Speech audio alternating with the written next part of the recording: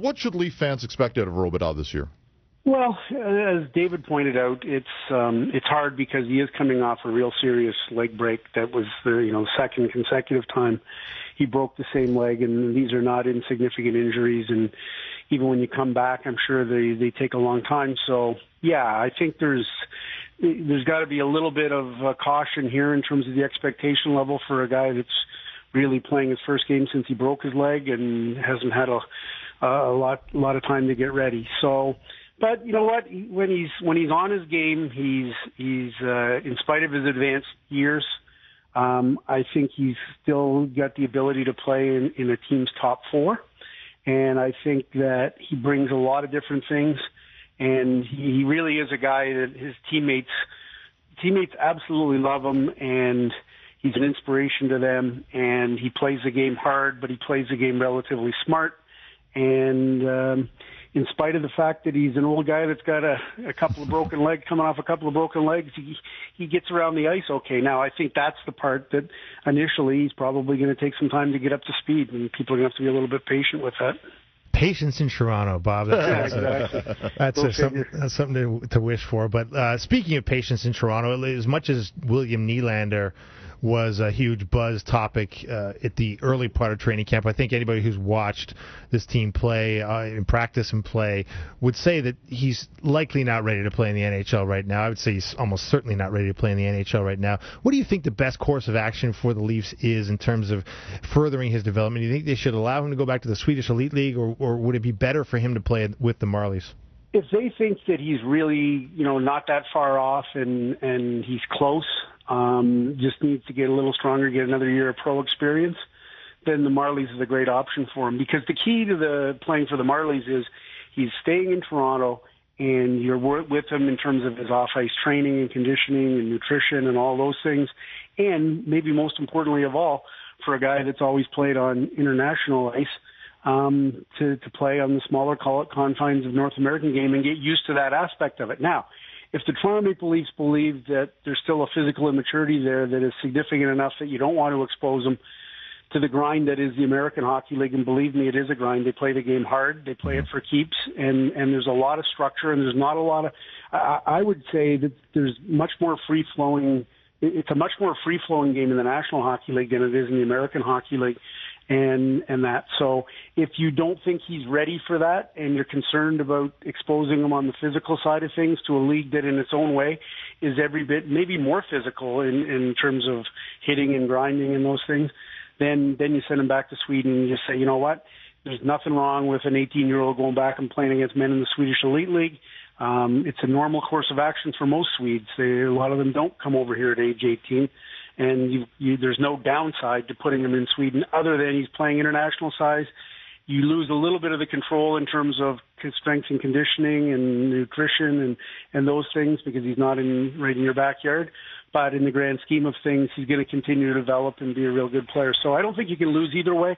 And it's wherever the Leafs think he is in the stage of his development that makes the most sense right now. Bob, if there is a feel-good story among young players, though, it's Josh Leivo. And, is this a case, and it's great for the kid, but from a Leafs perspective, is this more a case of, wow, this is great, the Leafs have developed a player, he's ahead of the curve, and he's going to play on the second line, or is this more of, oh, my God, the Leafs are playing Josh Leivo on their second line?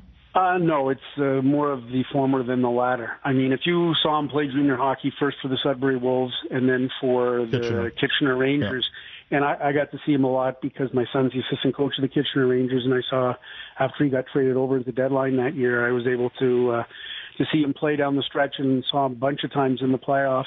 Also saw him when he was competing for a spot on Canada's World Junior Team, which he didn't get in the Subway Series games and that. And you could see very clearly in that his final year of junior hockey that he was going to be a pro and that he was going to play games in the National Hockey League. He's strong. He's got a thickness to him. He's got a tremendous shot. He's got a really good pro-release shot. He protects the puck extremely well.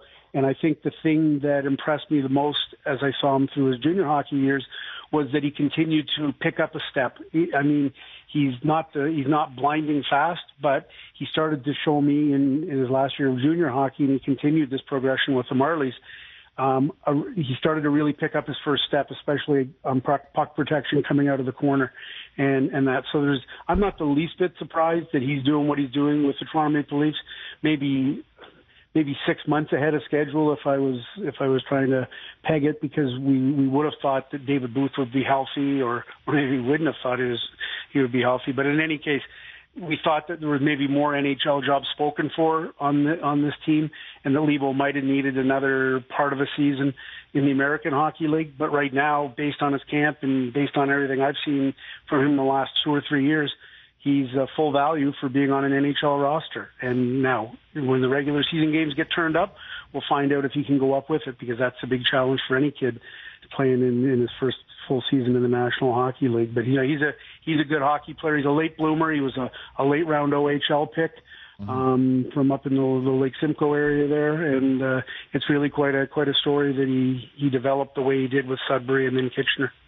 Hey, Bob, the TSN player rankings are always a great talking point, and I think one of the talking points that seems to have caught the attention of Toronto is the fact that Phil Kessel weighs in at number 38 on the list of the top 50 NHL players. Now, it's interesting that Phil Kessel doesn't seem to get a lot of respect. You go back to 2011, the All-Star Game snub, where he's the last player picked, and you go to this where he's 38th, and yet if you look at the past 5 years since he got to Toronto, there's only 4 players in the NHL that have scored more goals in that span. Why do you think this guy doesn't get respect like that's sort of equitable with his goal scoring talent? Yeah, it's a good question. I don't know what I didn't do the vote. I didn't have any say in the voting. I don't put together a list like that. But I invoke my seniority to excuse myself from those types of projects. He would be higher for me. But I will say this: that when you are ranking players, no matter how many goals you score, there's an inherent bias when you're ranking players on lists like this for big centers and big defensemen to carry the day.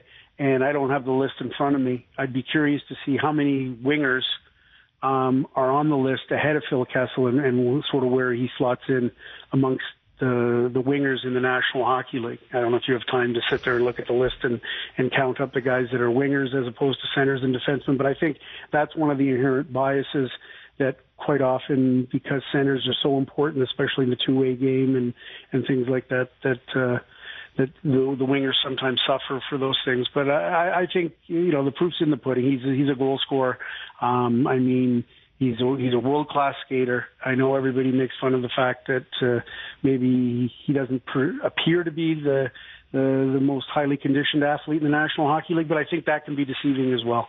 All I know is he gets up and down the ice as fast as just about any winger in the National Hockey League.